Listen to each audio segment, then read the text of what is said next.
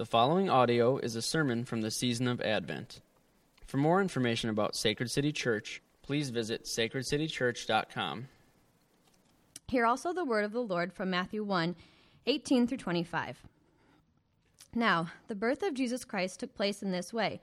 When his mother Mary had been betrothed to Joseph, before they came together, she was found to be with child from the Holy Spirit. And her husband Joseph, being a just man and unwilling to put her to shame, resolved to divorce her quietly. But as he considered these things, behold, an angel of the Lord appeared to him in a dream, saying, Joseph, son of David, do not fear to take Mary as your wife, for that which is conceived in her is from the Holy Spirit. She will bear a son, and you shall call his name Jesus, for he will save his people from their sins. All this took place to fulfill what the Lord had spoken by the prophet. Behold, the virgin shall conceive and bear a son, and they shall call his name Emmanuel, which means God with us.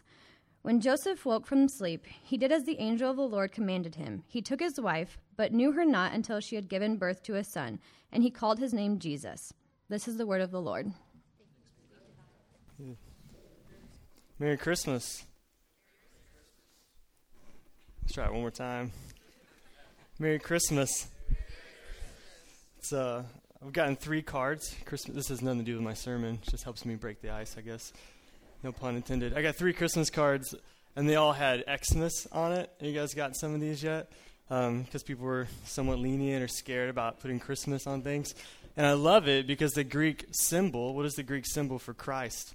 It's just a big old fat X, man. And so I get these cards, and I get so pumped because I don't really take insult to it. I just think they're kind of going old school, like throwback Christmas cards. And so I love it every time I get one. Like Justin said, I'm from Collinsville, Illinois, the St. Louis Metro East. There's 700,000 people that make up the Metro East.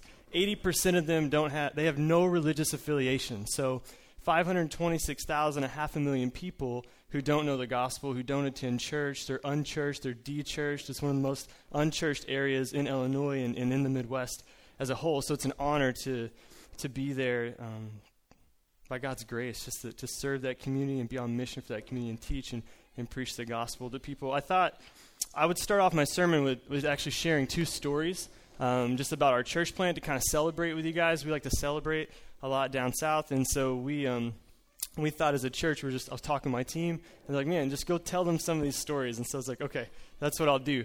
And so this is kind of neat. I don't know if any of you have ever fundraised before. But has anybody ever fundraised? I see some heads or hands. No? You said, okay, lots of you have fundraised. So you know, right, if you really want some sin exposed and you want to know how prideful you are, you just start fundraising, and God will expose all of that in your life. Well, we've been fundraising for the last year. March is my deadline. I was sitting at my dining room table just praying and saying, God, I've got $30,000 to make up to have my budget fulfilled for 2014 for our church plant. What do I do?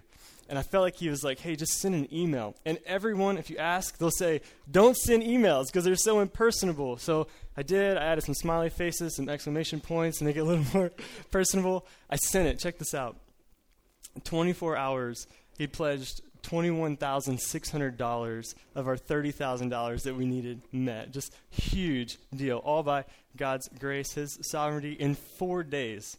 It's going to blow your mind. In 4 days, my launch team, all of them increased their giving by over 50% on top of the pledges that had come in, and $40,000 were pledged in 4 days. Just huge. Can we celebrate that? You clap for me. You clap for that. That's huge.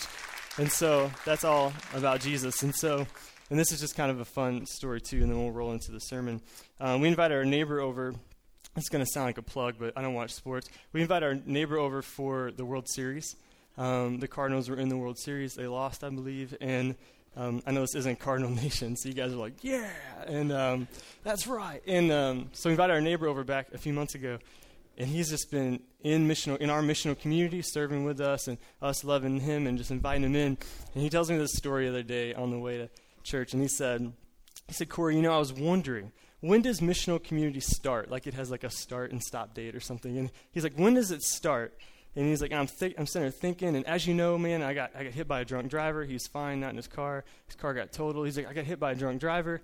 And then the next thing I know, this is where the humor comes in. He's like, I'm at your house asking you if I can borrow your car to go to some lady's house I don't even know to let her dog out while she's out of town. And while I'm at her house pulling the key out from underneath the mat at night, wondering if the cops were going to come, I thought to myself, this must be missional community. This must be what it is all about. And then he's so jacked about it. And he's like, I'm going to work, and I'm trying to explain missional community and how we serve because Jesus served us, and people aren't getting it. And he's like, it's just crazy. He's like, I was in it the whole time. And so it's neat. He's only been hanging with us for like 2 months, and he had no idea that the gospel was going to shape his life in that way. It was completely out of his control. So it was just a fun story that he just told me the other day. But here's the reality, right?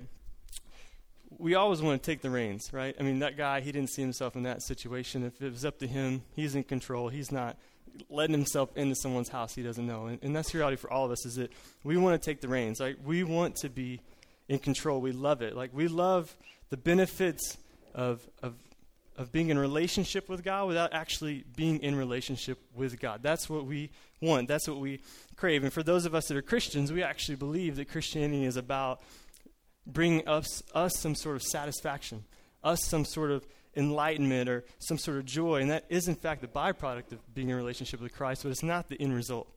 And sometimes we get that confused. We want self-satisfaction, but pursuing Christianity and learning and understanding the gospel and building a relationship with Christ is not about self-satisfaction, it's about self-sacrifice. And that's what we see today with Mary and Joseph. And so my big idea, I'll have them throw this up, this is what we're going to kind of filter the whole sermon through, is God's promise reveals man's purpose. This is what I want you to listen for. You're going to see this all throughout the text, throughout everything I say. We're going to keep coming back to the central idea, and that is God's promise reveals man's purpose.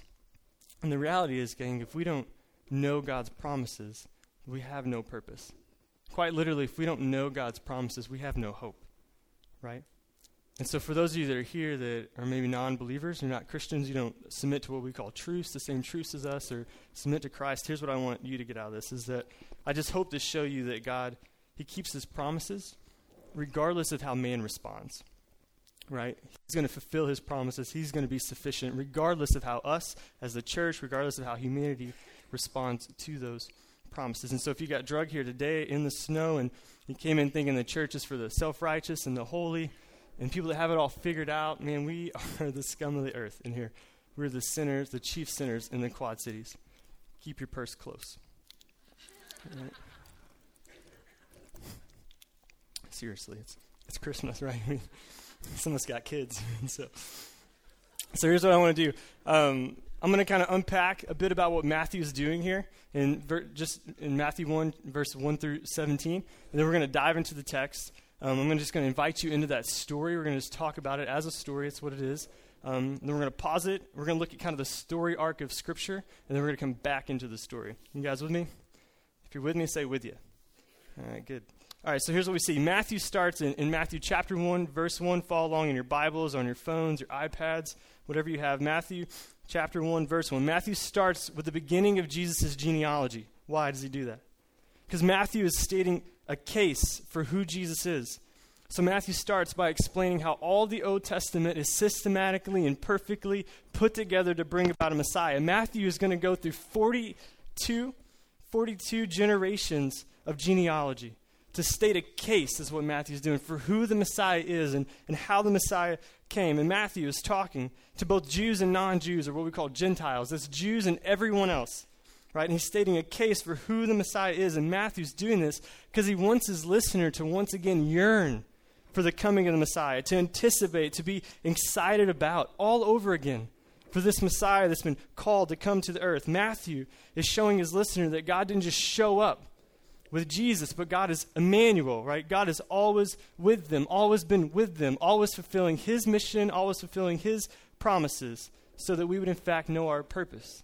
Matthew is stating a case to his listeners because he wants them to know their purpose, and that is to respond in an attitude of faith and the delight in their relationship with God. And so now, verse 18, that's what Matthew's doing, chapter 1, verse 18 of Matthew. Follow along with me. Now, the birth of Jesus Christ took place in this way. When his mother, Jesus' mother, Mary, had been betrothed to Joseph, before they came together, she was found to be with a child from the Holy Spirit. All right, this is what Matthew's saying. He's saying, listen up, church. Listen up. You're not going to believe the way the Messiah came into the world. You're not going to believe this miracle. This is how God fulfilled his promise, right? Why would he do this? Because in his culture, the Jews at this time thought that the Messiah was going to come in as a white knight or an army general or an earth-made king and eradicate or pull Israel away from the grasp of the Roman Empire. They're waiting on someone to come, someone big and powerful. And Matthew says, no, that's not what happened. He says, let me tell you about it. The Messiah came as a baby. He had a mom. Her name was Mary. So what do we know about Mary? Most of what we have to put together comes from what we know about Jewish culture and what the scriptures have to say about her. There's a few things we know for absolute sure about her. One, she was a young Jewish girl. She would have attended the temple with her family regularly. She would have remembered large portions of Old Testament scripture. She would have drew water from the middle of the well with the rest of the ladies in the center of the town. She also would have been anywhere between 12 to 15 years old during this time. Ladies, especially if you've had babies or you're thinking about babies, 12 to 15. Are you ready to give birth to God? You're like, I couldn't even drive a stick shift yet, let alone birth Jesus, right? And so 12 to 15 years old. I couldn't imagine what's going on. But Mary, as we know, as the scriptures say, she would have been just a great woman of faith. She believed God's promises. And as a result, Mary is displayed as one of the most faithful people, one of the most holy people outside of Christ, right? Some churches and denominations talk way too much about her, and others don't talk near enough, if we're being honest. But we know for sure that she works hard, that Mary loves her family well, that Mary trusts in God's promises, and she's a beautiful display of what it means to be a woman of faith. She would have been from a small, hyper-conservative Jewish town. Like everyone would have known everyone in this town. And not only that, but she's planning a wedding, right? Some of you, ladies, have planned weddings. Some of you are the moms. Some of you are the bride. Some of you the maids or matrons of honor, I think is what they're called. You guys that have been married, you probably have no clue what I'm talking about, but that's okay. She would have been planning a wedding, and check it, not to discount your wedding or my own. This wasn't just a rehearsal dinner and then ceremony and reception. I mean, this wedding is a big deal. I mean, this wedding would have been a week-long celebration, fully catered to the nines. I mean, and the whole town is invited to this wedding that she's planning. This would have been one of the biggest ceremonies of the year to take place in the small, hyper-conservative Jewish town. Everyone is anticipating, talking about this event, and Mary is pregnant with a baby from the Holy Spirit, as Matthew so purposely adds. All right, so what do we know about Joseph? Verse 19, if you could follow along with me again. And her husband, Joseph, being a just man, put your finger on that, and unwilling to put her to shame, resolved to divorce her quietly, right? Joseph loves this woman, right? Most of what we know about Joseph, again, Joseph comes from Jewish culture, the text, and honestly just being a guy who's been in love with a gal before, right? We know he loves this woman. He grew up with her. He probably watched her grow into the young lady that she was. He probably chased her around that well in the middle of the town. He's been through the trenches as a man, right? He's been on some first awkward dates. He's asked her dad, Mary's dad, for her hand in marriage. He's sat through that. Super easy conversation to have if you've ever been in that conversation before, right? It's the most intimidating moment in your life, and you know they're going to say yes, or you hope to God that they're going to say yes. It's still intimidating. Joseph's been there. As a man, he's been through the trenches. And at a young age, probably 16, a just man, a proven man. It means he worked hard. It means he kept his word. He's respectable, faithful, knew the scriptures, believed in God's promises, submitted to the will of God. It means he has honor. It means he's admirable, men. He's in good standing with everyone he interacts with. He's well respected. And putting shame on Mary is out of the question. So he chooses to divorce her quietly. So let me shed some light on this for you. Mary and Joseph, okay? Mary's pregnant with a baby before marriage. In our culture, unfortunately, we overlook this in a lot of ways. I won't get into all that, but we do. In their culture, adultery was grounds for punishment that led to death. Okay, what Joseph is considering is taking Mary to the center of the town and having everyone in the town lob stones at her until she dies. That's what he's contemplating. This is what's going on in his head. It wasn't something that was overlooked. It was grounds for execution in their time, in their town. And it's out of the question. Because it's not just shame that's going to get put on Mary for this execution, for this death, but it's shame that's going to get put on her whole family. And Joseph says, no, right? I love this woman. I will divorce her quietly before I ever do that. And so let's keep reading. Verse 20. But as Joseph considers these things, right? Divorce her quietly, have her killed, pregnant by the Holy Spirit. Crazy. But as Joseph, as he considers these things, behold, an angel of the Lord appeared to him in a dream, saying, Joseph, son of David, do not fear to take Mary as your wife, for that which is conceived in her is from the Holy Spirit. She will bear a son, and you shall call his name Jesus. And he will save his people from their sins. Mary is planning a wedding. Joseph is preparing for divorce. And the Holy Spirit shows up. And could you imagine preparing for divorce before you even walk down the aisle? That's what's taking place in their lives. And this angel appears and he shows up. And he says, Joseph, man, you know that Messiah that all of creation is waiting on, this longing for, patiently anticipating, that's your son. The Advent is over. The season of waiting is over. Everything, all the prophecies, the promises, everything that you and your people have been anticipating is about to come true. This was always the plan, always God's mission, always God's promise. This moment in time. Corey, how do you know that this has always been the plan? Well, church, I could not have asked a better question myself. I will tell you exactly how I know this. Here's what we're going to do. Take a look at the screen. I just put this really fancy slide. Actually, I put together a really puny slide, and then they doctored it up. But here's what it is. So this is what I call the story of Advent, right? I told you we're going to pause the story, and we're going to walk through what I call the true story or the story of Advent. I'll explain these, and then we're going to look at the first three. So the arrow pointing down. Can you all see these okay? The arrow pointing down, that's creation, Genesis 1 and 2. The X is the fall of mankind. That's Genesis 3. That next arrow, the third one, right there. Second one, I guess, right past the X. It's just getting confusing now, sorry. This arrow, right there. That's what we call the first Advent. That's the season of wait, the season of anticipation, the season of promise. This is the season that all of Israel is in. We're going to unpack that. Then we have the cross, Jesus' life, death, burial, resurrection. We have our season of Advent. Boom, right there that we're in, which is called the Already Not Yet. Your pastor spoke on this just a few weeks ago. And then we have restoration or consummation or him coming back. He's going to come back, restore, redeem everything, the arrow pointing down. To keep you with me, we're going to focus on the first three. You guys are ready? Say ready. All right. Advent, right? The season that we're celebrating right now during Christmas did not begin and end in a manger. It was put into motion shortly after the creation of the world. Arrow pointing down, Genesis 1 and 2. God creates the world and everything in it. But he's not completely satisfied. He keeps saying this is good and that's good and this is good and that's good, but he's not completely satisfied. He needs something. Better yet, he needs someone to bear his image, someone who can delight in him. He doesn't need them, but he wants someone to bear his image. He creates Adam. And we see a beautiful display of God's character. God says it's not okay for Adam to be alone. Why?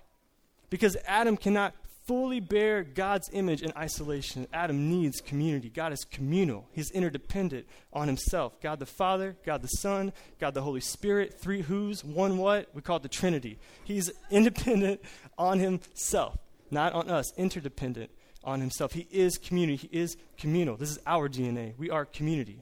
I would ask you, what does your community look like? It's up to you to maintain and hold that responsibility, but he is community. He says it's not okay for man to be alone, so what did he do? He creates an Ezer Kenegdo. Men, don't use that as a pet name. I had a guy tell me once, oh, that's nice, you know? People say French is a beautiful language, but Hebrew is this dead old language. Don't use Ezer Kenegdo. It's not going to get you any bonus points. I can see in the ladies' faces, they're like, what is he talking about? Hebrew word, Ezer Kenegdo, it means a suitable helper. It means God made Adam someone in accordance with him, someone to complete him, so to speak. God makes Adam Eve. And then God is satisfied. And what happens? Like, the creator of the universe is satisfied. Creation is no longer just good. It is now very good. Scripture says there is shalom, another Hebrew word for peace. Not like peace in war, not like peace like 60s, 70s hippie peace like balance. There's balance in the created order. God of the universe is satisfied. Man is made, delighting in God. We're transitioning to the X.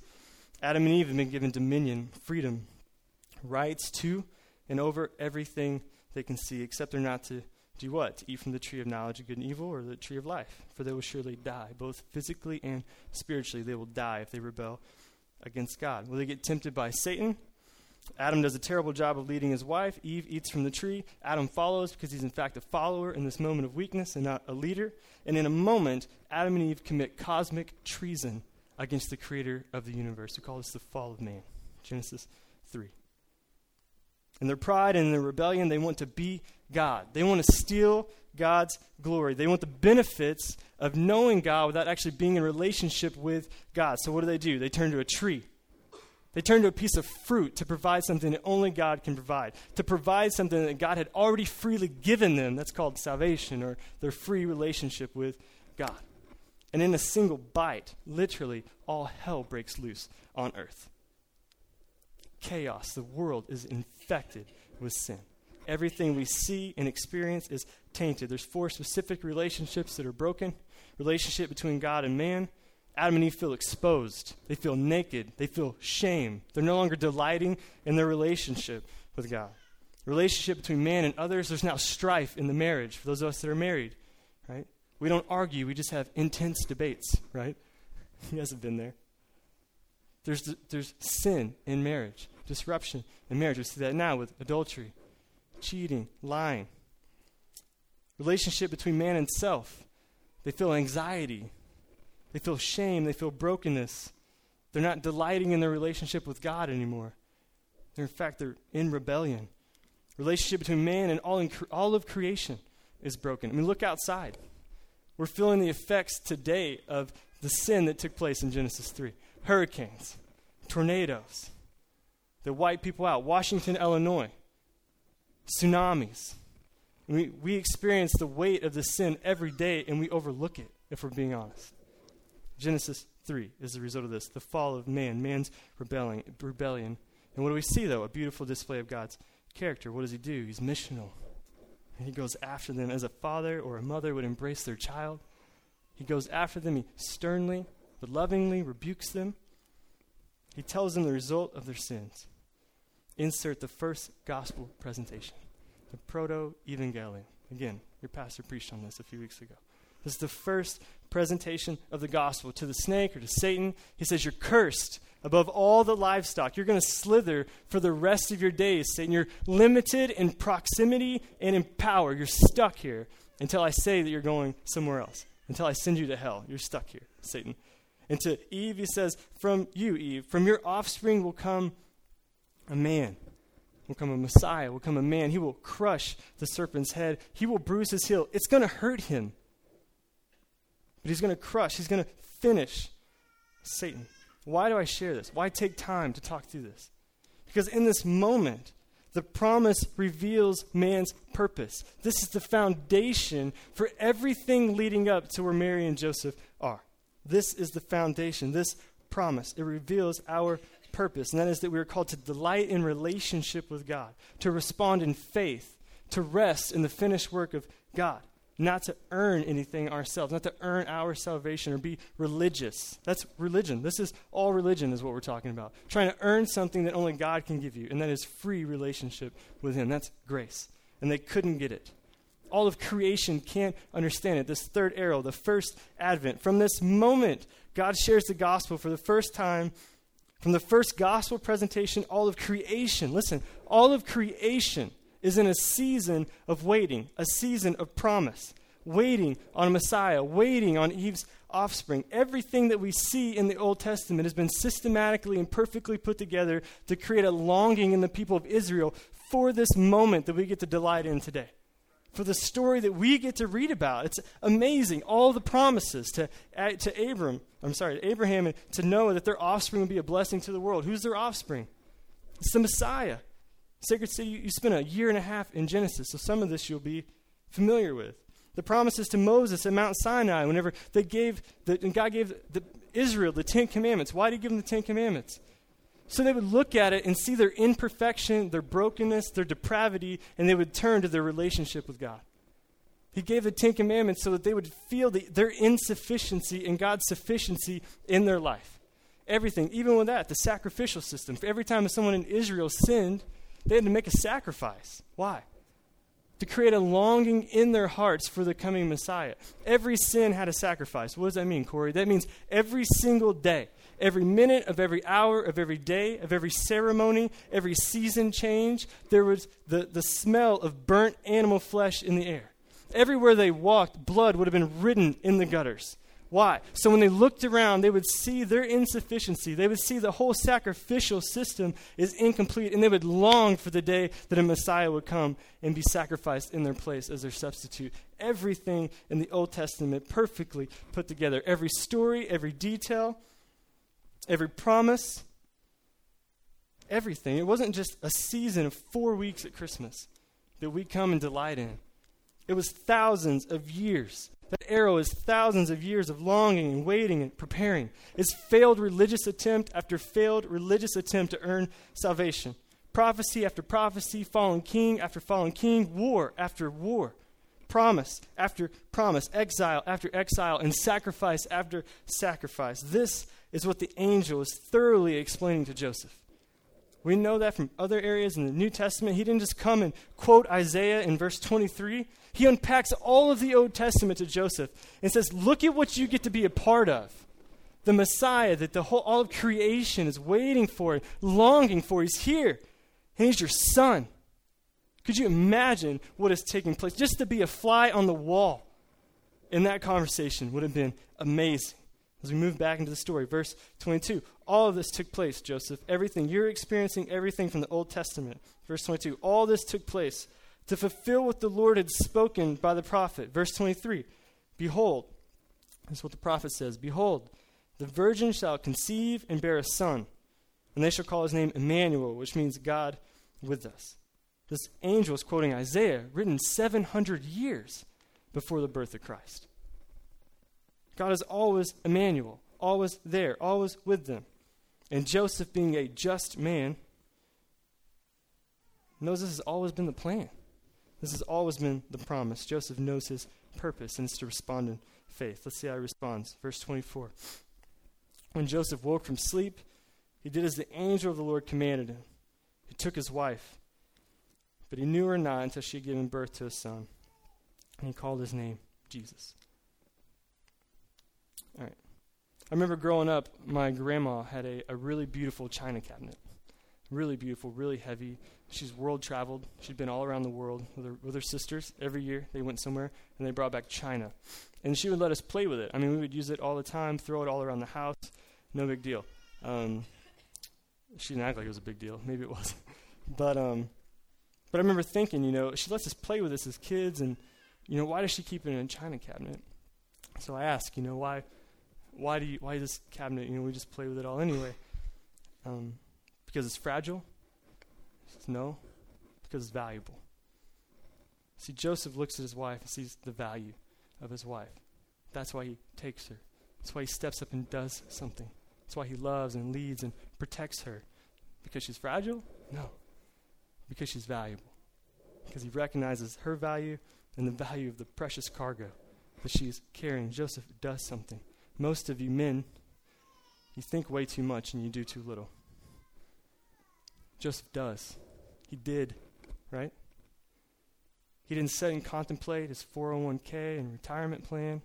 He didn't bust out his Greek lectionary or dictionary and see what could God mean by me go and lead and love my wife and help her raise the Messiah. He does something. Recognize God's promise is about to be fulfilled. Joseph knows his purpose. What does he do?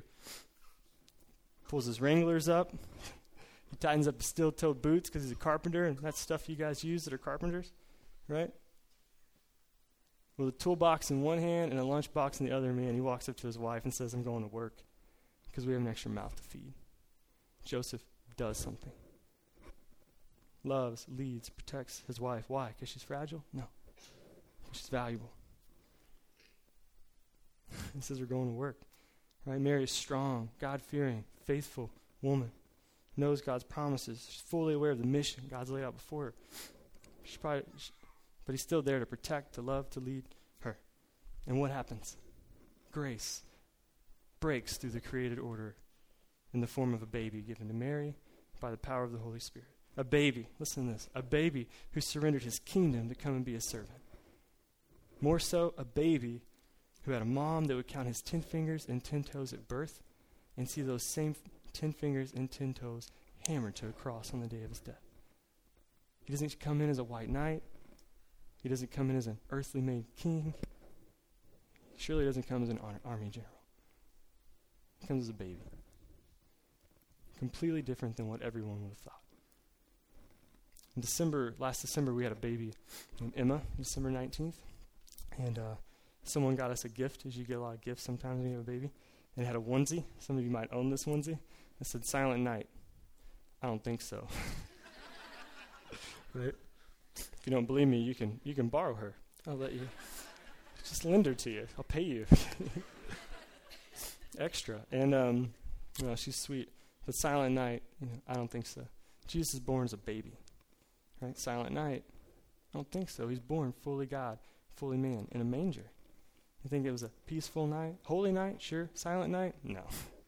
The song just wouldn't work, though. If you Holy night, terrible. Just doesn't work. Right?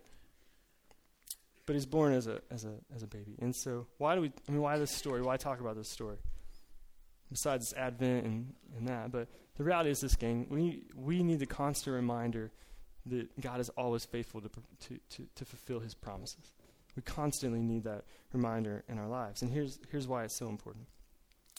Because God wants to write a better story for your life than you could write for yourself. Period. Right? He wants to write a better story for your life than you could write. He cares more about you than you care about you. He cares more about your relationships, more about your marriage, more about your kids, more about your job, more about your house, more about all that stuff that's very temporal and unsatisfying in the long term. It all goes away. He cares more about you, more about that than you do. I mean, does this look like this is what Joseph and Mary planned? You think Joseph is like, yeah, this is it. This is when they're planning their wedding and they're dating on those first awkward dates and they're honeymooning and they're thinking, yeah, like this is what I want. Mary, I want you to be ridiculed for the rest of your life. I want all of Israel to view you as a tramp. Because in this hyper-conservative Jewish culture, that's exactly what would happen. All the Old Testament references to Israel being a whore would have been put on Mary. That's what she's dealing with in this culture. Yeah, I want to be seen as unmanly. I want to be seen as an idiot. That's what I want for me. I want our child. I want Jesus to grow up being taunted, we read about in Scripture. I would love for him to be viewed as a bastard child. That's what I want for him. That's my plan for us in our marriage. Does this look like his vision? No. But God totally wants to write a better story for them than they could ever imagine writing for themselves. Does he not? He wants to bring about a Messiah. And for some of you, right, life isn't going the way you planned. The promotion didn't come. The raise, the year-end bonus, it just didn't come this year. For some of you, maybe it's the opposite of Mary and Joseph, where the baby you've been planning just hasn't come. It's just not happening. So we're trying to adopt. Well, that hasn't happened. We're trying to foster. Well, it's just not going the way we planned.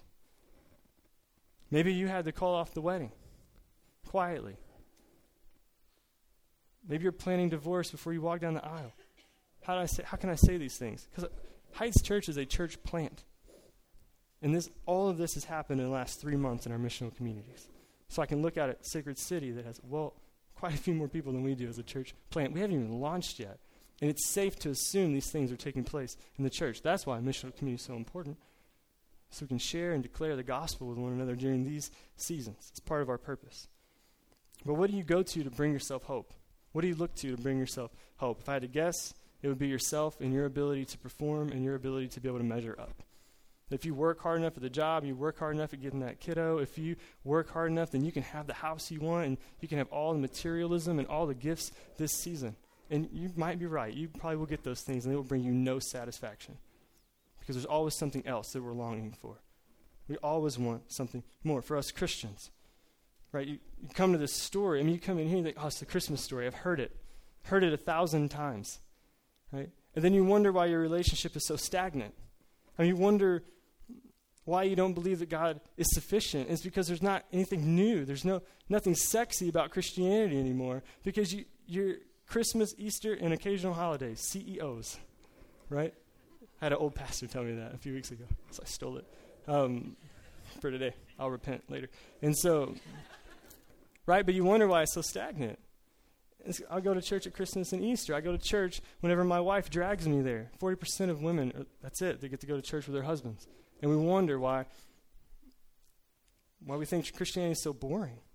It's because you're not putting yourself in a position to rely on God's promise. You're not putting yourself in a position to be reminded of the grace that flows from the gospel, being reminded of who Jesus is. For some of you that are here that maybe aren't Christians at all, your lack of relationship is based off the way you view others in the church, the way they pursue their faith or their lack of faith. And as a result, you don't pursue Christianity. That's why in the beginning of a sermon, I can say, keep your purse close, and it's funny. Because Christians are completely jacked up. And if we look to them, we look to me as a pastor, Justin as a pastor, the elders of the church to bring you some sort of satisfaction or enlightenment, they're only going to let you down. Christians will only let you down, period. That's why you have to look to Christ in the gospel. Understand the gospel, God's characteristics. He's faithful to fulfill his promise and send Messiah. For some of you, Christians, you're living missionally, man. I mean, you get it, right? Like you invite people into the community and you share the gospel and you build a relationship. You know all the missional community buzzwords. You read all Tim Chester's stuff. I mean, you get it. You know the gospel, right? But even for you, somewhere along the way, you've actually let the weight of people's lives and relationships set on your own shoulders. Whenever marriages aren't fixing themselves. Whenever people aren't just getting the gospel. I mean, I've shared it with you. You should get it by now. How many times have we said that? Right? There's no grace in that, but we've said, I was there last week. If you would just stop hunting and get a job, maybe your wife would love you a little bit more. I was there last week, no grace. I had to call and repent and say, man, I'm sorry that I was so bold. That conversation needed to happen, probably not in that moment, right? It needed to happen after some prayer. But we put the weight of people's lives and relationships on us instead of remembering that Jesus, that's why he died. He wants to bear the weight of that. He bared the weight of that for us in our place. So that's why we talk through this. So how are we called to respond? Let's look briefly. I'll run through this last, hope those, all 6 of those. And we'll hit the last 3 and we'll be done. But yeah, so we went through the first 3. Here's the last 3. We're going to get our application out of this. First off, know the gospel, the cross. Simple application today. Know the gospel, believe it. Know God's promises, believe God's promises are faithful. Know that it doesn't end and begin in a manger. This is always the promise to bring about a Messiah. Know that Jesus walks in your place as your substitute. There's no need to feel shame or sin or guilt as Adam and Eve did because he took all that with him to the cross. Why? How did he do that? Because he walked in perfection, perfectly fulfilled all the Old Testament prophecies, perfectly fulfilled all the Old Testament promises, perfectly fulfilled the Mosaic law that we can't even remember, right? It shows our own depravity and brokenness, perfectly fulfilled, upholds all Old Testament Levitical laws, all 613 of them, however many there are. Jesus walks in our place as our substitute without sin, and in doing so goes to the cross in our place, takes all of our sin, past, present, future, puts it on himself, and in turn, he blankets us. Man, as a parent would cover their child, he blankets us with his righteousness, his perfection, so that we don't have to feel guilt, we don't have to feel exposed, we don't have to feel shame, dies, rises to new life. How? By the power of the Holy Spirit. The same Spirit that's always with us. The same Spirit that is always Emmanuel. Rises to new life, goes and seated next to the Father, gives us that Holy Spirit to lead, guide, mentor us, shape us, grow us in the gospel, convict us, challenge us, bring people to faith by his hands, not by ours. He goes to intercede for us next to the Father. What does that mean? This is one of my favorite parts of the gospel, if I could have a favorite. That means Jesus is standing between us and God. And when we fall short and we sin and we don't do things the way that we're supposed to do or feel like we're supposed to do, God's there to intercede. Jesus is interceding, saying, don't look at them, look at me. Don't look at them and their shortcomings, look at me and my perfection. Don't worry about them not putting faith in your promise. I perfectly fulfilled your promise. Don't worry about them being sufficient. I'm sufficient. Don't worry about them and their meeting your expectations. I faithfully fulfilled all of your expectations. You love them because you love me. You pursue them because I pursued them actually because of everything I did in their place as their substitute. But you pursue them because of me, right? You chase them down because of me. It's about me. It's all about me, always been about me, and will forever be about me, right? It's all about Jesus and this Messiah. It has nothing to do with us. We're just the speaker. We just get to share the message, and the message brings hope. We have to know this message, own it, enter into the world with a Christ-centered worldview and not a self-centered worldview. We should see the world through a lens of the gospel, knowing it's all about him, not about us, which while he's there, we're here. That's the second season of Advent. So what does that mean? That means first we need to know the gospel, believe it, believe the promises.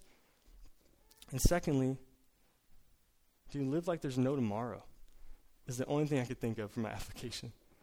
Because we've given complete freedom in Christ, and we're in a season of waiting, just as Israel was in a season of waiting on a Messiah. We have nothing to lose. This is as bad as it gets for us that are in Christ. That's it. This is as bad as it gets. It only gets better. Live in this season. And what we're called to do, we're called to make disciples. We're called to live out God's character and nature. We are missional because we're really good at articulating gospel truths? No. We're missional because that's our DNA, because Jesus is missional. We're called to serve because we're really great at making Christmas casseroles? No. I would only fail you in that, right? We're called to serve because Jesus served the fullness of himself to us in the gospel. That's our DNA. That's who we are. It's not what we do. It's who we are. We are mission. We are community. We are service. That's how we're called to live. And it will bring us more joy than we could ever imagine. And we bring nothing to the table. It's amazing. I'm just going to saturate you with that. Because we think in our westernized culture that I can earn something. I can do something. I can bring something to the table. And Jesus has done it all in our place. It's amazing. And then lastly, he's returning. So what do? We can rest in his promises. The world says work. We say rest. Or God says rest, sorry. We get the rest in knowing that we do have a Messiah that's coming. He's fulfilled all of those promises. And he's going to keep fulfilling the promise of complete restoration. He's coming back to restore all those broken relationships. Amazing. I mean, think about in our own lives the distorted relationships. In marriage, how many people do you know with cancer? How many people do you know that are going through divorce, adultery? How many people can't have children? The adoption's not working. The house hasn't come. And there's so much brokenness. And he's coming back to restore perfect shalom, right? Peace to the created order. He will come back as a ruling, reigning Messiah. So how will you live out this season of Advent?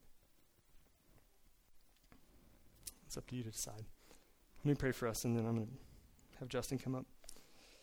God, we pray and thank you so much for loving us more than we love ourselves. And God, I just thank you for Sacred City. For equipping them with the gospel, for giving me, just a young church planner, preacher, the opportunities to come share in your word. God, it never returns void. And so we praise you for that. We love you. We love the gospel message of your son walking in our place. God, you take away all of our shame, our guilt, our need to measure up, our need to excel for ourselves. God, you call us to rest in the finished work of Jesus. So this season of Advent that we're in, just as the Israelites are in, God, the Israelites are in, I pray, God, that you would lead us on mission. Lead us to be the face of Christ in work, in schools, campuses, coffee shops, everywhere. God, lead us to be on mission and in community. God, for your glory.